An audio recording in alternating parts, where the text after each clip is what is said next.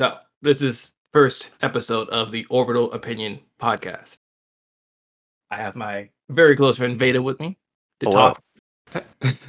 talk about. Can you guess what we're going to talk about? What I would bring up as the first topic.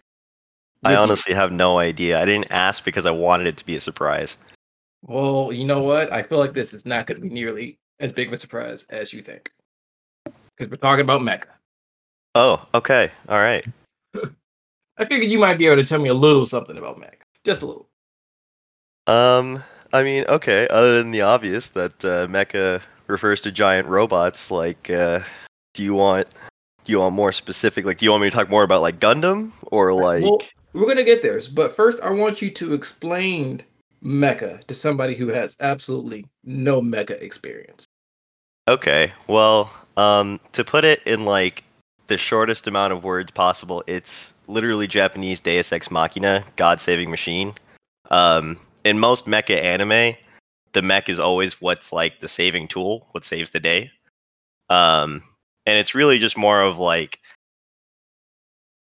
you have this robot that usually looks like a samurai in mech anime. Just a little sprinkle of nationalism in there. To come and save the day. I've always wondered why there were so many just samurai-looking like mechs. Like no matter which mech anime I was briefly looking at, they all just kind of had like samurai. Yeah. That's the sprinkle of Japanese is the best. You know, Japan's the best. I'm sorry, did I cut you off there? You can keep going. No, I'm thinking. Then there are shows that like subvert that, where they're more of like, yeah, the mechs are there, but they're really more part of the world than like this one single thing that like shows up to save the day.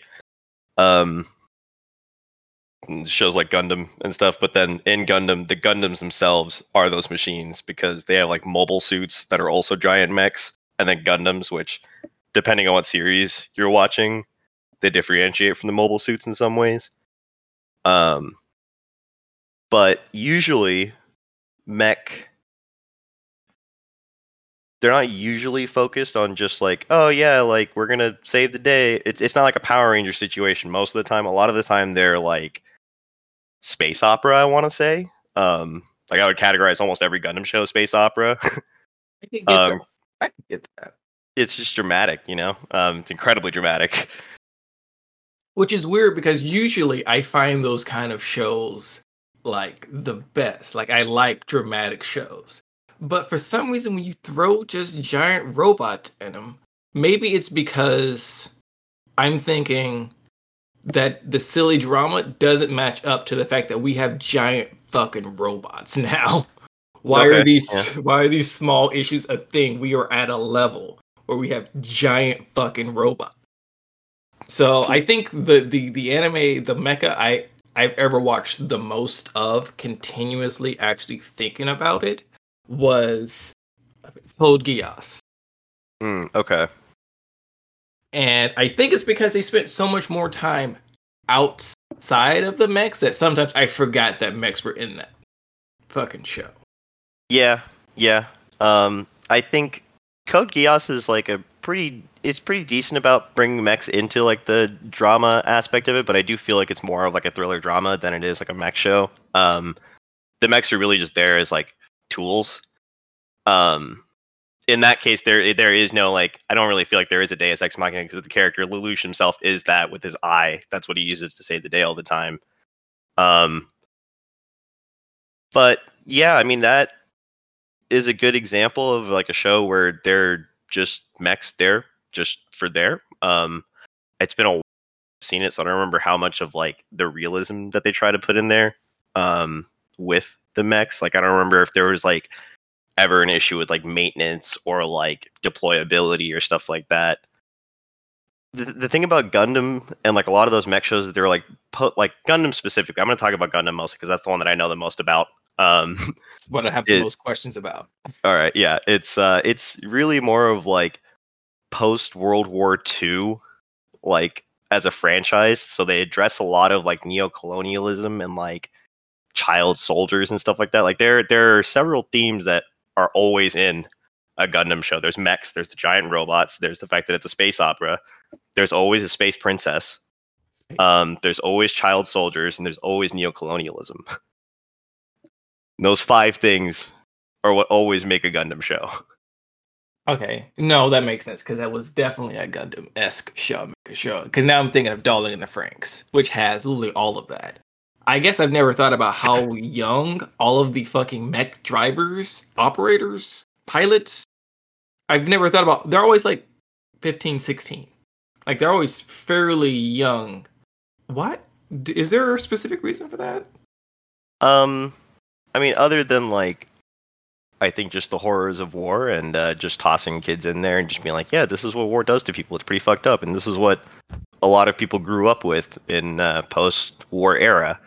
But also like a lot of anime in general is focused on adolescence, and Yeah. like I'm still trying to figure that out myself. Like I don't know if it's just because a lot of the workforce and like content creators are probably younger, so they're drawing off their own experiences, and like they're probably mostly just out of school, so that's like what they know the most.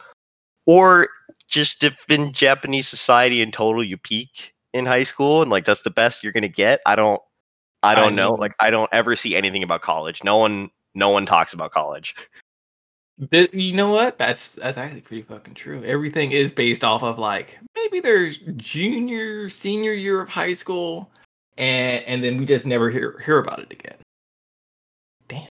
Yeah, just after like you might get an anime that's like slice of life, and they're like, oh, the seniors are graduating. Then after they graduate, they're just fucking gone. Like they don't ever show up again.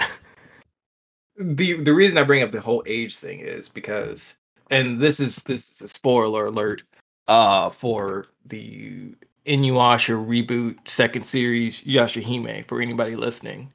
Uh, Veda, you don't give a shit about that show, do you? No. I didn't think so. But do you remember? I know this has almost nothing to do with Mecha, but this is just a little side note. Do you remember Ren from Inuyasha, like the 10-year-old girl? No. Oh, okay. Well, never. Doesn't matter. And it doesn't. Shishirama was on some other shit. All right, that's it. That's all I'm gonna say on that one. And we're Okay. gonna get back to how far do you think we are from just having Gundam? Like you think of like I Bossy mean, Robotics. there's there's a group of I think engineers in Japan that are making one for like fun, like a scale 1-to-1 scale one. Is that the one that I always think is like a meme where it's like flipping off just Yeah, everything? yeah. So the middle finger is actually Photoshop, but like the hand itself, like the bot itself, is real. Oh, real. Yeah, yeah. You Okay, can but you can look up. I think there's like a video of it taking its first step. It's very clunky and it's incredibly slow. So like I don't know how close we are to like mechanized Gundams, but like as a thing, yeah, they exist. first thing you think they're gonna be used for is war, huh?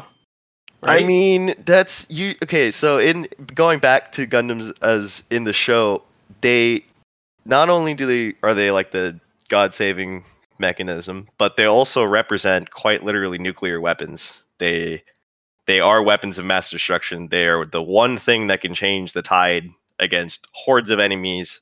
In some shows, they literally run on nuclear power.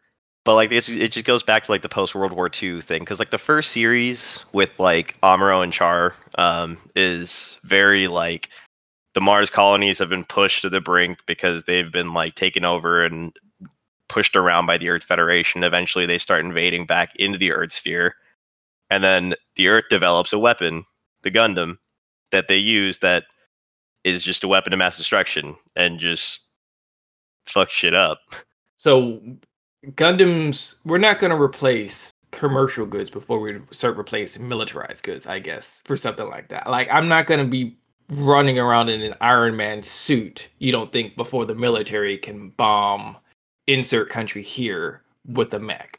I mean, with enough money, probably, but like, yeah, I don't see why that would go private before military use.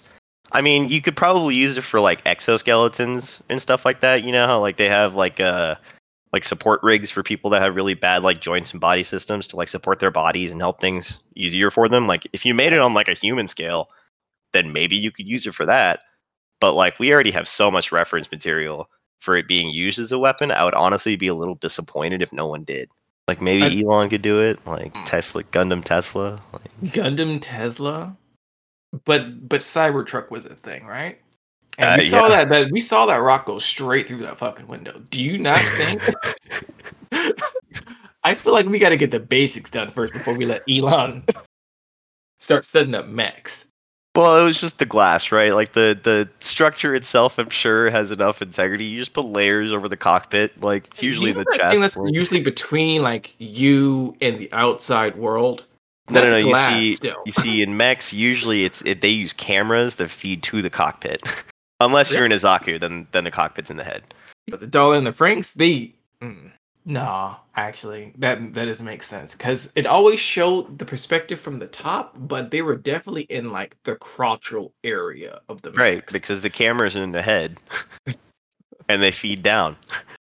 The Japanese have thought of everything. I've had ample time to get the details down. And like you can look at the evolution of mech specifically through Gundam, through like the Gunpla and stuff, because like they get more and more detailed as you go.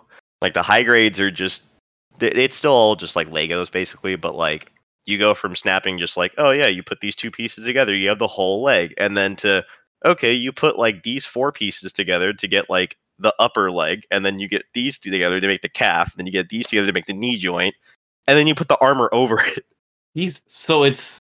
It's like building a Gundam. Yeah. Because I always see like the what do you call them, the assembly scenes, and I go, Jesus Christ, do they have to do this every time they have to deploy? So depends. So like one of the things about Gundam is that like it goes really heavy in like the realism of it. So like deploying for certain machines is an issue that they address in some of the shows because some of the machines are meant for space versus some of the machines are meant for like ground combat.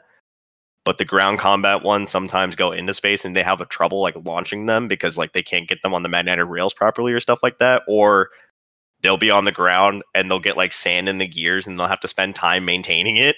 And like those Really? details, yeah, those details I think really add to like it's more of like how in Star Wars, you know how everything is like a long ass time ago, but they have future technology that's really dilapidated. Like everything is run down as fuck. Like the only Yeah. people who have nice things are the Empire making new things.